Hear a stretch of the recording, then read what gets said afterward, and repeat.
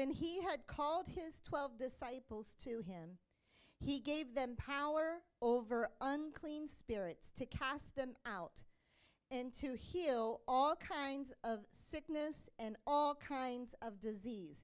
Now skip down to verse 7, because it goes through all the names of the 12 that he's sending out. And then it says in verse 7, and as you go, preach, saying, the kingdom of heaven is at hand. Heal the sick, cleanse the lepers, raise the dead, cast out demons. Freely you have received, freely give.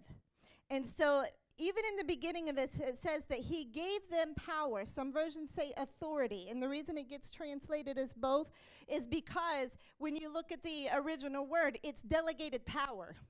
So it's like a combination of those two words together.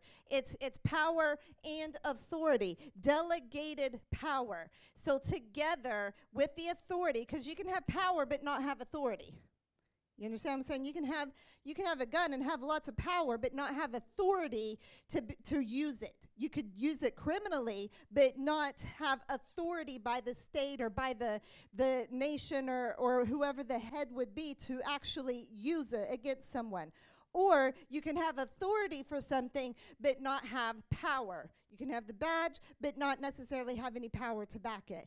So this delegated power, it's both the authority and the power. He gave that to his disciples to do what? To heal the sick, to cleanse the lepers, to raise the dead, to cast out devils, and to heal all manner of sickness and disease. Not some, but all manner of sickness and disease. And the reason I want to really hit this hard tonight is because it's one thing to have something, and many people will come with the mindset that, well, if I get sick, I'll just run to pastor, or I'll just run to so-and-so and have them pray for me. But how many of you know that when you have the power that lives within you and you know that you can exercise that, then you don't have to wait until you go find somebody to lay hands on you and you can take care of things yourself.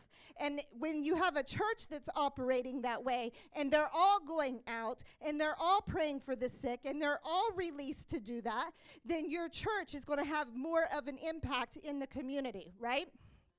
So we want to have a church that has the revelation and the understanding that you have the authority and the power. It does not just rest with leaders. It does not just rest with pastors, evangelists, ministers, a fivefold ministry. So it rests with every Christian. If you are called of God to be a Christian, which God wants everyone to be saved, but if you get saved and you have Jesus Christ living on the inside of you, then you have his power in you. And so when you're baptized in the Holy Spirit, then that is the power flowing out of you to touch someone else. Praise God. So we see there that Matthew 10 is given authority or given power to his disciples. If you guys are chilly, you can bump that like 1 degree. I'm seeing people put jackets on and stuff. Let's go ahead and go to Matthew 11. Shortly after this, he sends his disciples out. Matthew 11, it's interesting, he makes this statement. In verse 12, referring to John the Baptist, because the disciples of John the Baptist had just come to Jesus and asked him, are you really the Messiah? Are you really the one? And he tells them, the eyes are the blind, they can see, the lame walk, these diseases are being healed, the dead are raised. Go tell John this. And blessed is he who is not offended. But in verse 12, as they're walking away, he makes this comment, and he says, and from the days of John the Baptist until now, the kingdom of heaven suffers violence, and the violent take it by force. Now, this is New King James Version, and many times we look at this and we go, what does that mean? It suffereth violence, and the violent take it by force. It sounds like heaven is being raided by the enemy. in some way, but that's not what it's saying here. It's saying that the kingdom of heaven, many times you heard Jesus say that the kingdom of heaven was at hand, right?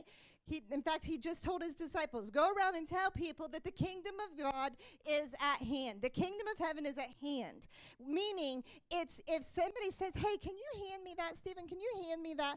That means Stephen's close to it, can grab it and hand it to me.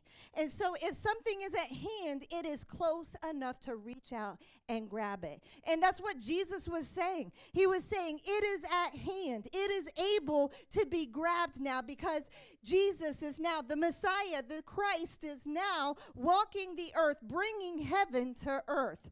Thy kingdom come, thy will be done in heaven as it on earth as it is in heaven. He's saying, I'm here to bring the kingdom of heaven. And he spent 3 years here to impart into his disciples so that they would know and understand and see the Father and see the heart of the Father, the love of the Father, the power of the Father at work in men.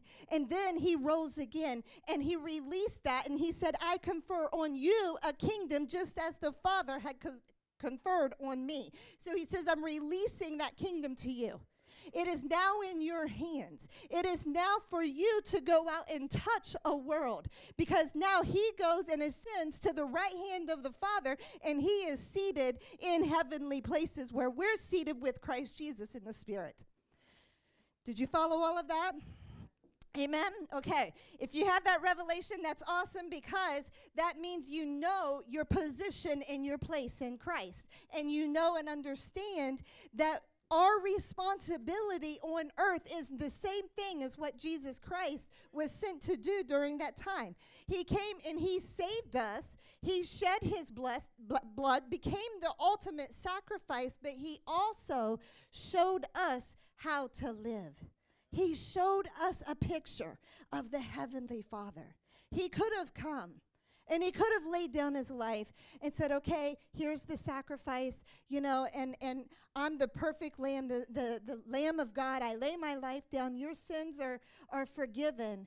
And he could have rose from the dead and never delegated anything to us. He could have done that and never showed us the love of the Father. He could have walked this earth for 2 months as an adult and then went to heaven and never showed us what the Father's heart was like towards us. But because we can read the Gospels, we get to see the Father's heart towards humanity. It's a precious thing because when you read through Matthew, Mark, Luke, and John, you get to see the Father's love. You get to see his compassion and how he loved humanity. And so that's what we're called to do now. So he says the kingdom of God is violently advancing, and the violent take it by force. That means, that word violent actually means, this is interesting, to get fired up to act on God's revelation. To get fired up to act on God's revelation. So once you have the revelation, the understanding, that what he's done for you and what he's given you and the power he's given you, that should fire you up to go do something about it. That's what it's saying. That the violent take it by force, meaning there is an aggressiveness about it. It's not just well, Lord, if you want to heal me, and if it's your will, then I know you'll do something about it. So I'm just going to sit here. I'm not going to do anything. I'm just going to wait on you to heal me. And if you heal me, then you heal me. And if you don't, then I know it was not your will to do so. There's no aggression in that at all. There's no passion in that at all. The aggressive, the violent take it by force. That word violent means to be fired up enough to do something about it, to act aggressively, to act forcefully, empowered by God's persuasion of faith. Isn't that powerful? To act by God's persuasion of faith, meaning that once you get the revelation and he has persuaded you and you have that faith, then you're going to do something about it. You're going to go after it. So that's why many times if the enemy can keep someone oppressed and in their mind they don't have this revelation, they'll never do anything about it. They'll sit complacently believing the lies of the enemy. That, well, God, it must not be God's will. Or God heals some and doesn't heal all. Do you realize that it's never about God? It's never about God. God's will is to always heal, just as it's his will to always save. But it doesn't mean that everybody gets saved.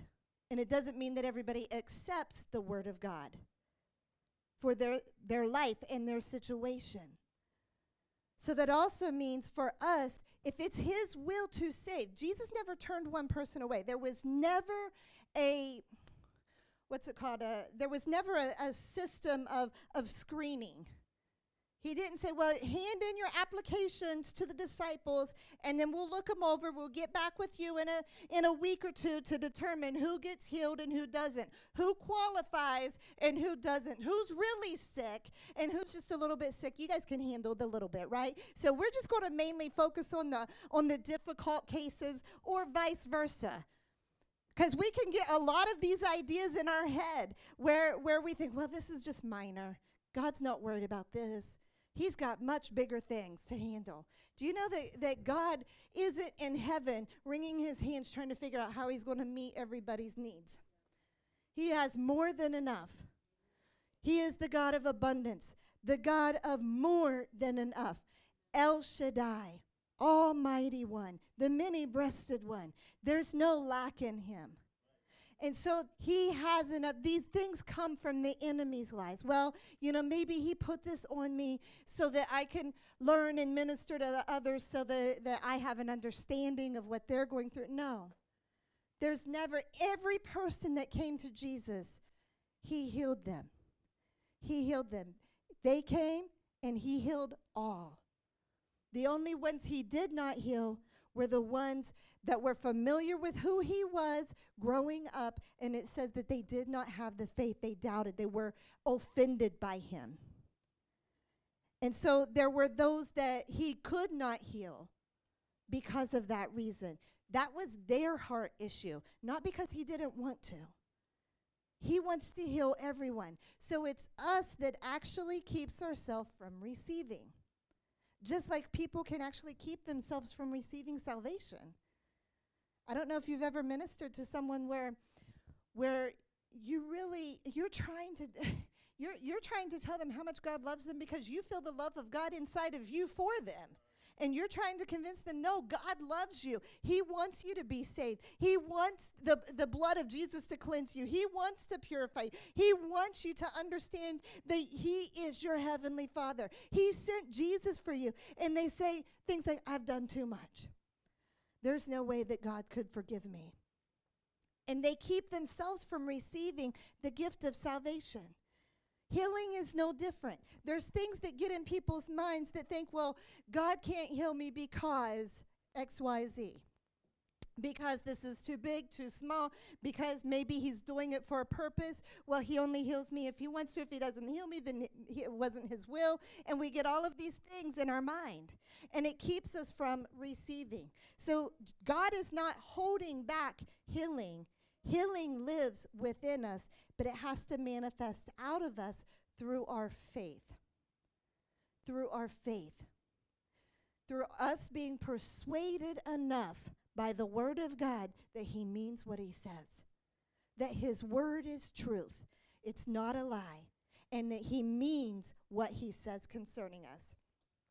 Well, what if you're ministering healing to someone? Well, can somebody get me a second mic for a second?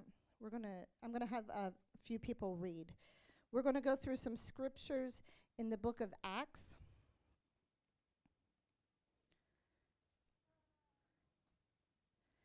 So if I call you up, I'm just gonna have you come up with your Bible, and I'm gonna give you a scripture. Brother Don, can you come up and do Acts 6:8? Minister Mara, can you come up and do Acts 8:6 through 8? John, can you come up and do Acts 14:3?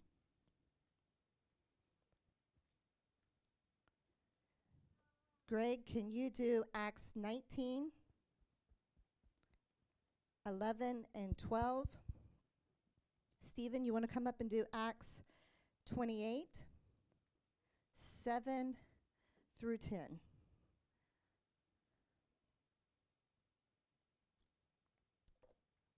You guys come on up, because we're just going to hand the mic down the line.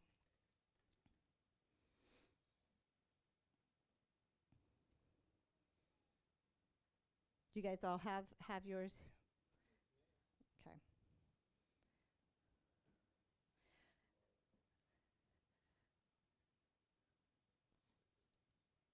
Okay. Yours is actually first, Don. Yep, I'm ready. Acts 6:8.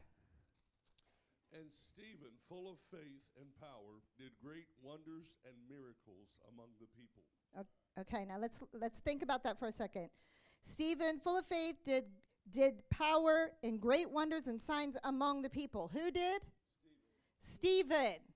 Stephen did.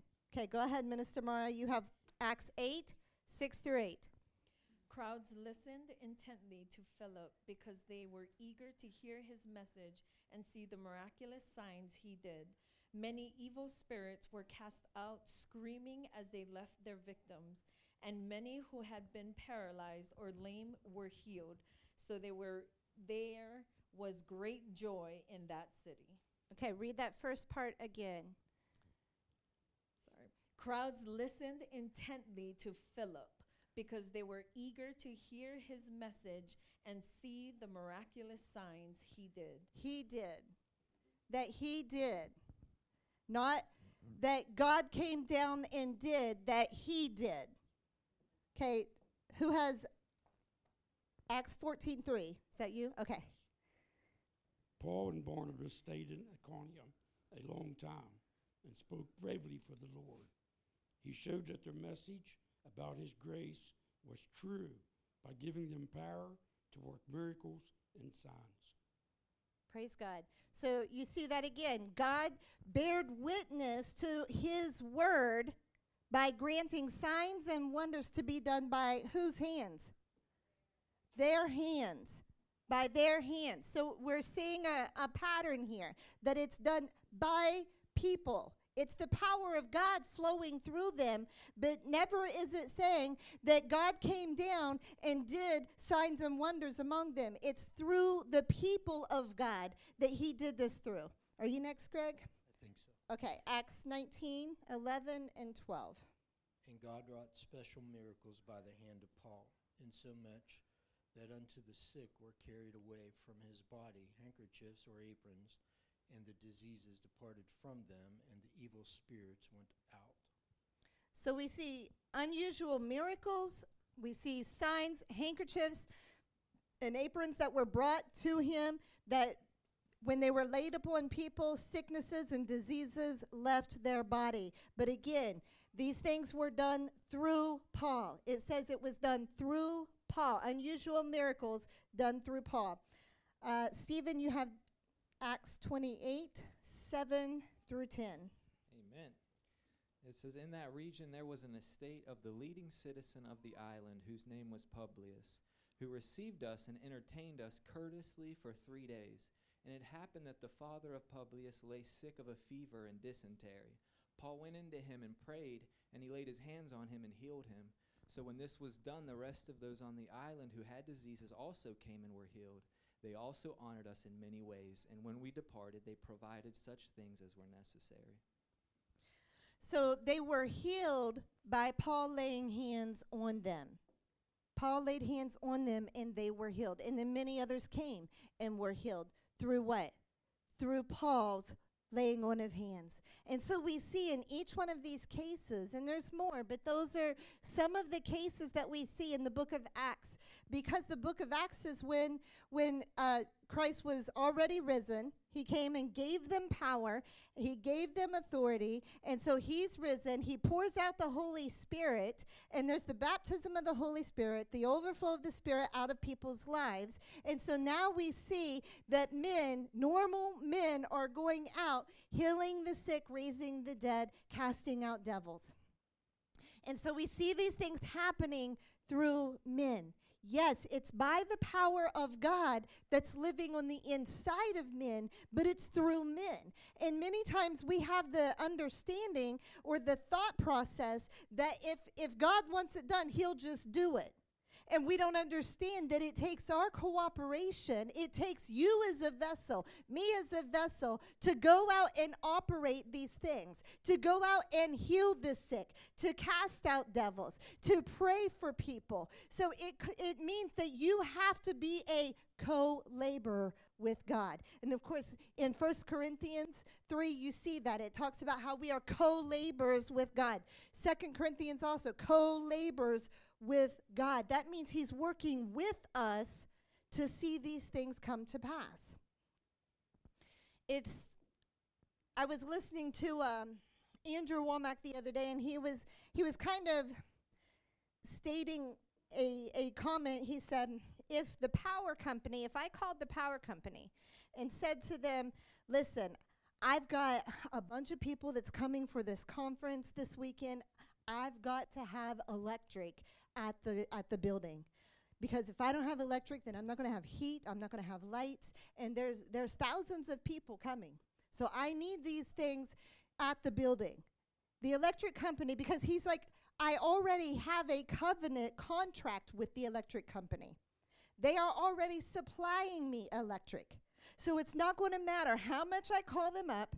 It's not going to matter how many other people I can get on the prayer line to call them up to ask them to give me electric that day. Because it's already supplied. I already have a contract with them. I'm already giving them in exchange money for services. So they already are supplying electric for me. It's up to me to go turn on the switch. It's no different with us. We have a covenant with God. We have a relationship with the Holy Spirit. And it's up to us to turn on the switch. It's up to us to go do the works. It's up to us. Let's go to the book of Mark, chapter 11.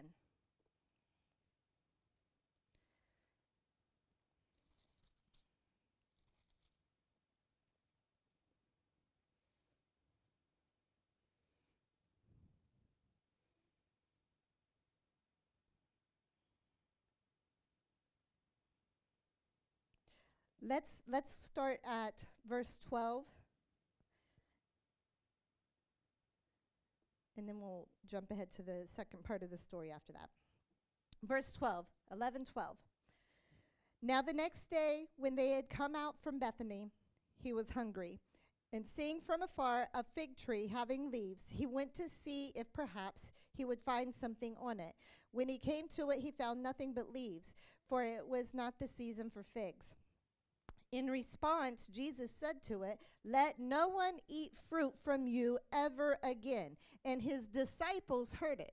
Now understand, did Jesus say, Lord, Heavenly Father, I want you to curse this tree because there's no figs on it. It should be producing figs. There's nothing on the tree. So therefore, will you curse this tree? No. He cursed it himself. There's not going to be anyone that eats fruit from you ever again. Jump down to verse 20. Now in the morning, as they passed by, they saw the fig tree dried up from the roots. And Peter, remembering, said to him, Rabbi, look, the fig tree which you cursed has withered away. So Jesus answered and said to them, have faith. This should actually be from or of God. Have the faith of God. It says have faith in God, but the original text it's translated better. Have the faith of God.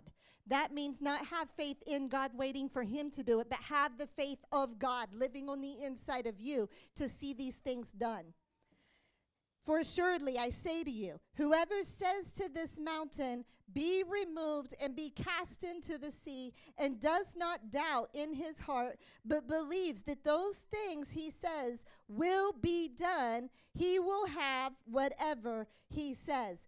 Therefore I say to you, whatever things you ask when you pray, believe that you receive them, and you will have them. You will have them. So he's saying here, he said, first of all, he cursed the fig tree himself because it wasn't producing.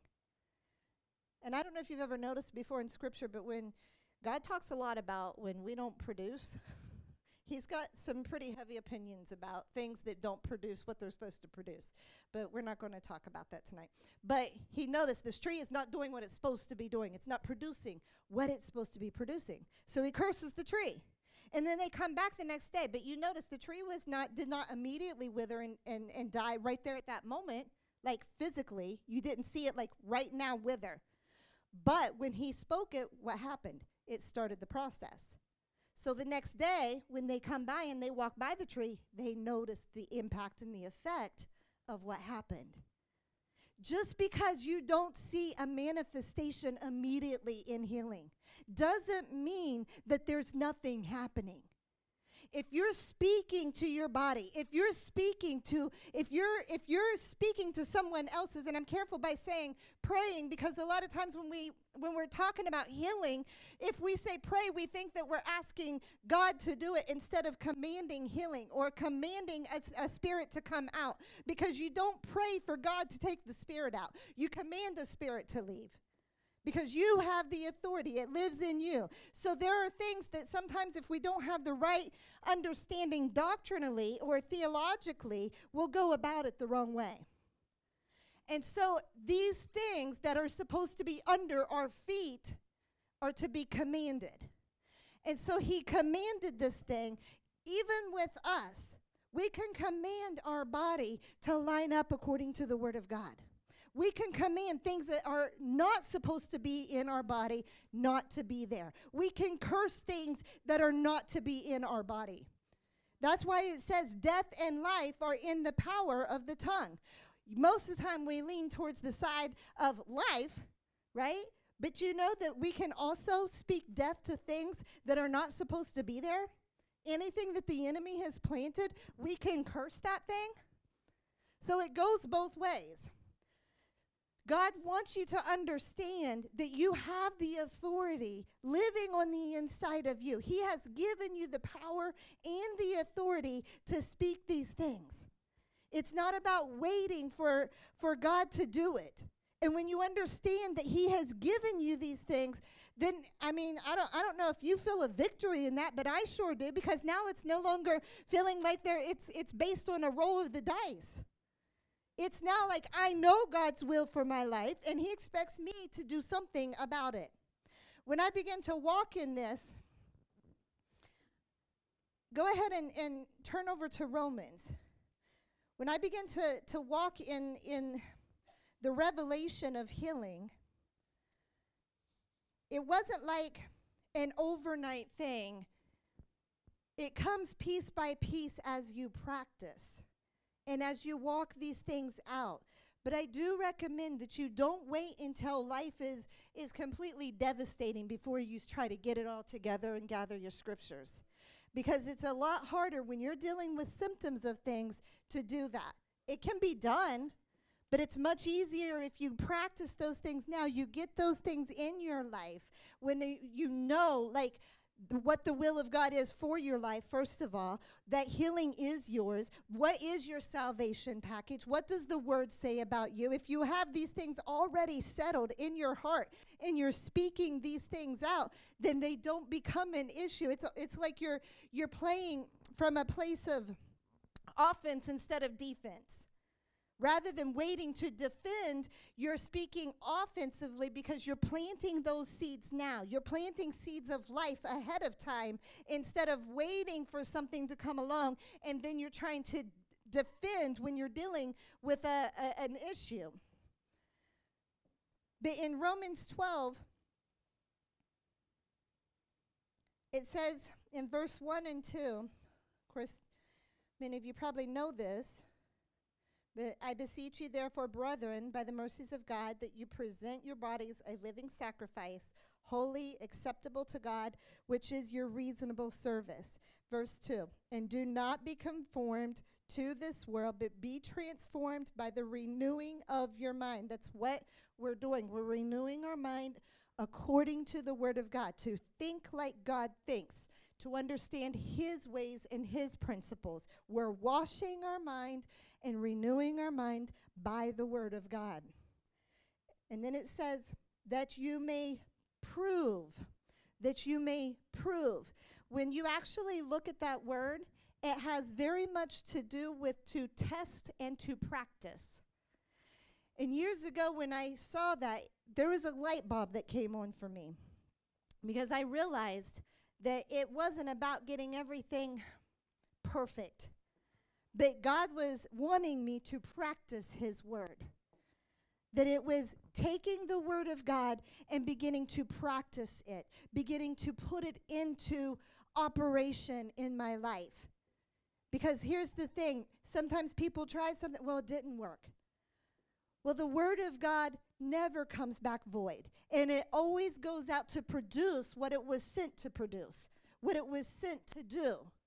So we can have the faith that his word will never return void. So if we send it out, then don't cancel your word out by speaking the opposite. Well, it didn't work. Well, I guess, God didn't want to do that. And you just completely cancel the word that you put into effect. Because the word of God is living and it's active. It is a seed. In fact, that's what time and time again, God refers to his word as a seed. That he goes out and the sower sows the seed. And depending upon our heart and the condition of our heart is determined upon the fruit we will receive.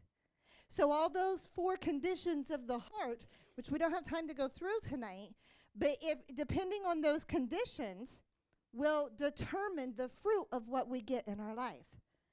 And of course, we understand that the good soil is what we must have in order to receive fruit, because all of the other instances produce no fruit. They might produce a plant. A couple of them produce a plant that looks like there's something going on there, but there's no fruit. And so we have to have the right soil, the heart to receive the word of God. And that's why even in the scripture where he was saying that it just takes faith like a mustard seed, he's saying just even the smallest seed, the smallest bit of faith. It's not about having a huge boulder of faith. It's about the smallest seed of faith. Well, how does that work? What he's meaning is it just takes a little bit of faith, but it can't be tainted.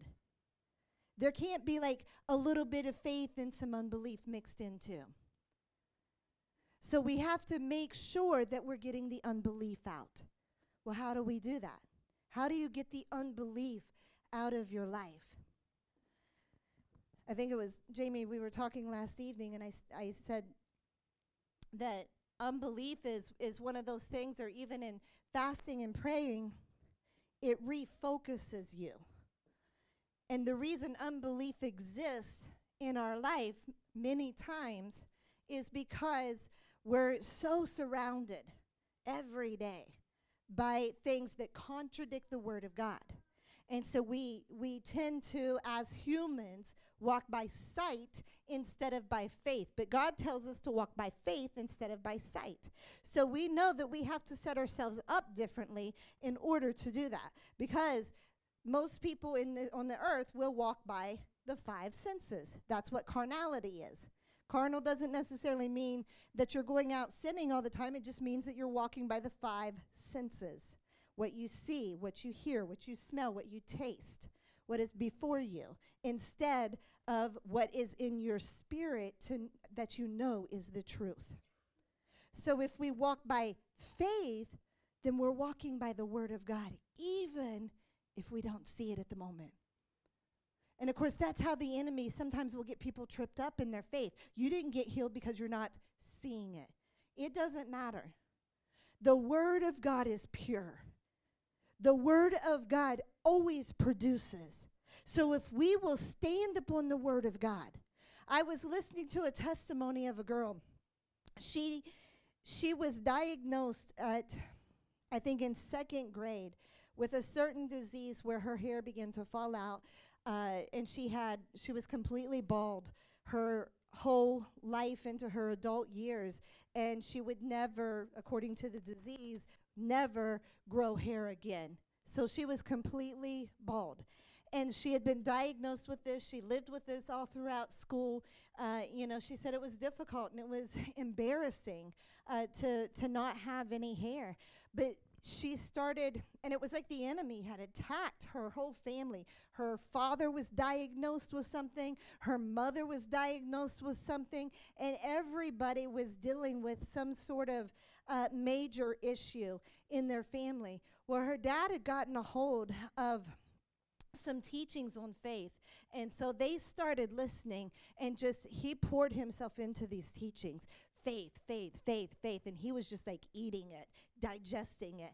And then he was like, I need to have my wife listen to this. So he began to have her listen to it. Then he began to have the daughter listen to it. And the wife ended up getting healed. The daughter, her story, she got healed too, but it was a little bit differently. It was over a time period. She had to stand for quite a while because over time, she's like, I had to get the word in me. I had to believe the word more than my situation that I'd been living with for so long. So after she began receiving it, and it was like the light came on for her. And then she's like, and then it was like, I knew that my hair was going to grow back. I knew it. Even though I didn't see it, and it wasn't there yet, but I knew it. I knew it was coming. And she said, so from that point on, it was like I didn't even get up and check anymore. She's like, I don't even remember how long it was until it started growing back, because it was like it was already settled in my heart. It was coming. And so she's like, every day I would get up and say, I have beautiful long locks of hair. Like, I have a head full of hair and my hair is beautiful. And she would just declare that over her body. And so over time, her hair began to grow. And today she has a long head of hair, and she doesn't deal with it. She doesn't have that she's not diagnosed with that anymore. But it was like she had to stand on the word. And she said it got so in me that it wasn't like I had to go around and find someone to pray for me. She said it didn't matter if anybody prayed for me or not. I knew I was healed. And so the persuasion of faith on the inside of her is what made it come out of her. And so that's the place that we have to get to. It doesn't matter what you see on the outside, because healing is sometimes a process. And it's us standing on the word of God and seeing it come to pass. It's not always an immediate thing. And the enemy can steal your healing if you come up and you say, okay, I'm going to have Pastor pray for this for me. Okay. I'm not feeling any better. I guess I didn't get it. And just within moments, and you're like, well, I feel the symptoms. I still feel fevered. I still feel this. I still feel that. I must not have gotten healed. And then you just settle in your heart, oh, I didn't get it. And the enemy can steal a person's healing because of that right there, instead of saying, you know what? I received healing. I believe the word of God over my life. I am healed because the blood of Jesus covers me. And by his stripes, I was healed. And then you just declare it day after day. There have been a few times where very few that I've received instantaneous healings. Very, very few. Most of the healings that I've experienced in my life have been because I stood on the word of God and I declared it, and I declared it, and I declared it. And it was just like, I'm healed. I know I'm healed. It hasn't manifested yet, but I'm healed. And then you just walk it out, and you're not anxious about it, but it comes to pass because you're not allowing the fear to come in. You're standing on the word of God. Is this making sense?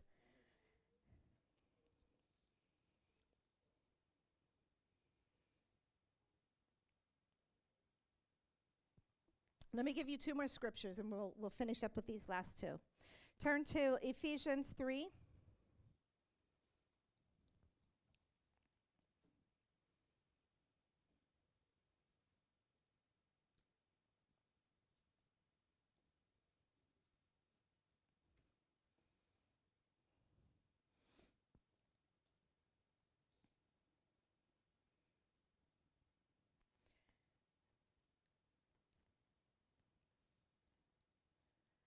Let me just read down through verse 14 through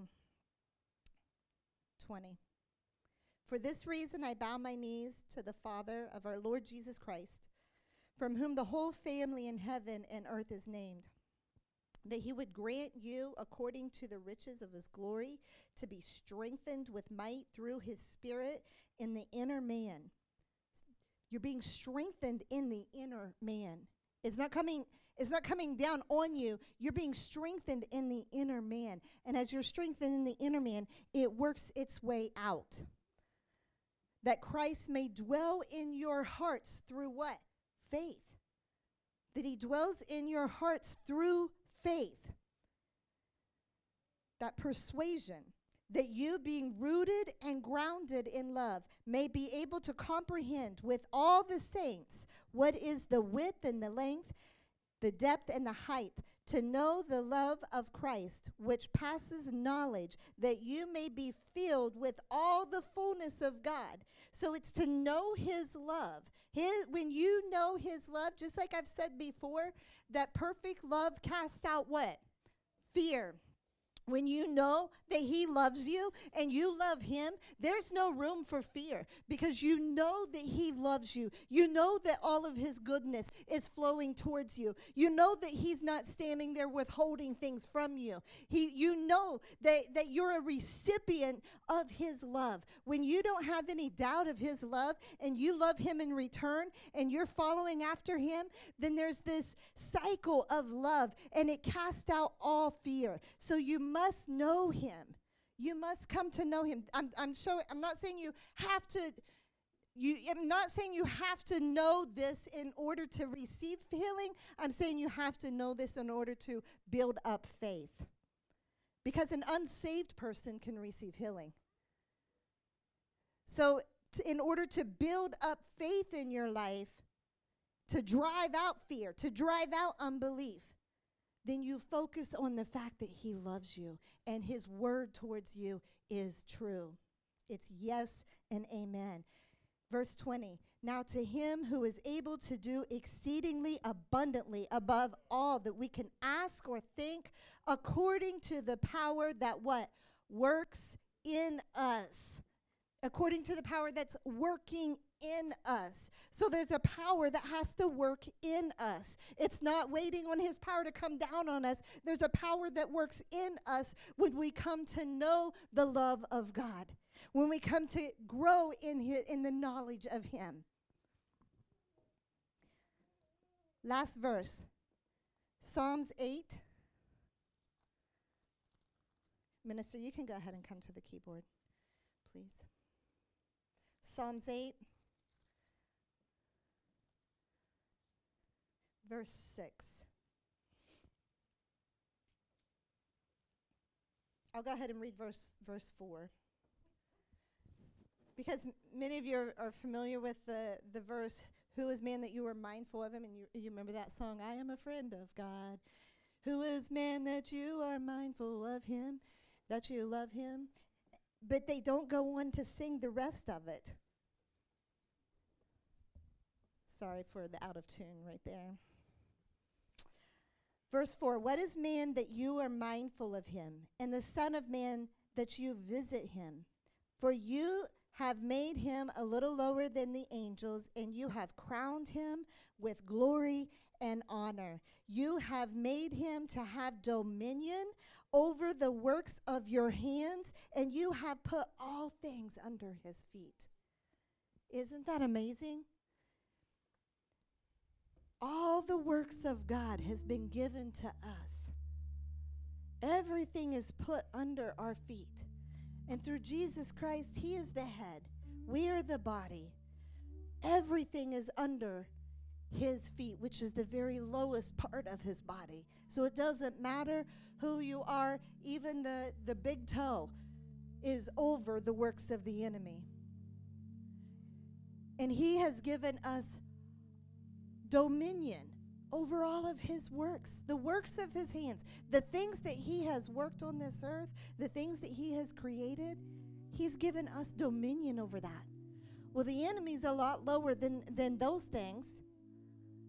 So would we not have dominion over the enemy? because that's what Jesus Christ came to do, was to destroy the works of the enemy. And they've been destroyed. So it's the power that is at work within us. We must speak, just as Doctor talked about this week, what we see, what we say, and what we do, what we act. Was that what the third one was? What we show. What we show. So what we're doing in faith. What we see, how do we see things? Do we see things like, well, I'm just defeated. Well, God must be putting this on me. Or do we see that God's my blesser? He's not going to put this on me. No sickness or disease comes from him. No oppression comes from him. He loves me. In fact, you have to see that every demonic thing, every sickness, every disease, every type of oppression, you have to see that from the enemy. And you have to have a distaste for it.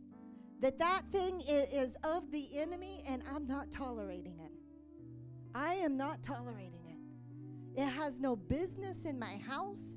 But as long as we tolerate and just kind of, oh, well, everybody's just getting sick now, and, COVID's going to come back around and hit everybody again. No. Not my house. Not me, not my family. And that's the determination you have to have. You practice it. You speak it. You declare it for you and for your home. Because if you can do it for yourself, then you're able to go out and do that for others.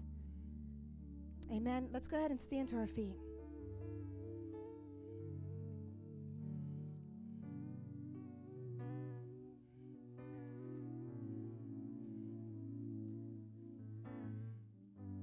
Jamie, how's your shoulder? Still good. Praise God. Jamie came up for prayer Sunday, and you had a pinched, something going on with her shoulder, whether it's nerves or muscles, whatever it was. And even then, it was declaring and commanding pain to go, commanding whether it was muscles or nerves. I don't know what it was. I don't know what was going on. I didn't ask 100 questions. I just commanded the pain to go. I commanded whatever was going on there to be completely healed. And then I just told her to begin to move it around. So it's the action. It's the action of faith. Sometimes we have to do something to activate the faith. And not just, well, I'm just going to sit and wait and hope something happens. I'm going to activate my faith. I'm going to believe. I'm not going to wait and feel the strength of God to come on me. I'm going to activate it and believe that I'm walking in the strength of God. Do you know how many people allow circumstances to keep them back instead of walking out and saying, you know what? God's called me to do this, and I believe that along the way, he's going to give me the grace and the strength to do it. But instead, they sit in their chair and they wait for the power of God to come on them in their chair. They wait for the strength. They wait for the wisdom. They wait for the resource. And it'll never come that way because they're not walking it out. But as you walk it out and you say, okay, he's told me to go there, do this, perform this, pray for that, walk this out, then the grace and the power comes upon you as you're walking it out in faith. And your belief in the Lord and what he has promised you. Amen. Amen. Amen. Praise God. Praise God. Does anybody in here need prayer tonight for anything? Physically? Any healing that needs prayer? Anything going on with bodies that need prayer? If not, Amanda's just going to come in behind you and shove you out.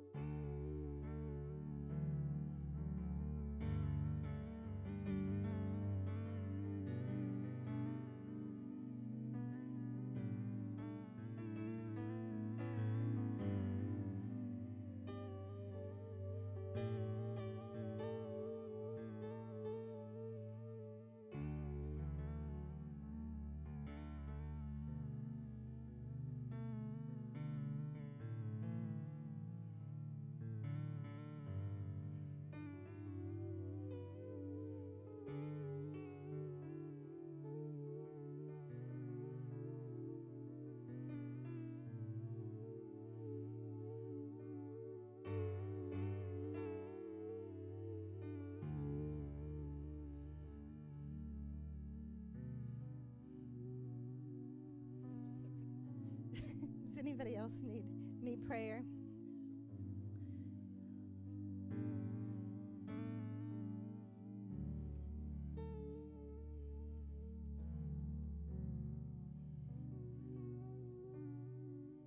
Well, let's go ahead and just bow our heads then. Before we close out tonight,